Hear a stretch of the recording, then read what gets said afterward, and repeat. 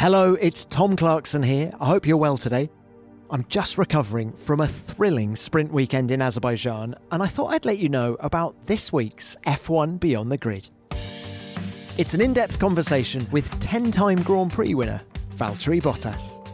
I think life is in great balance. I'm enjoying a lot of things outside Formula 1 as well, but still there's this thing inside me that really wants to win, so that never goes away. But then I would say all the other related stuff to F1, like the media or events, critics, stuff like that, I don't really stress about things like that.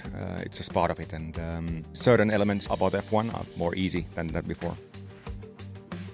As well as discussing his fresh approach to Formula 1, Valtteri reveals the inspiration behind his mullet, how he's matured as a racer, why Lewis Hamilton is still the fastest driver on track, and much, much more. So that's F1 Beyond the Grid with Valtteri Bottas.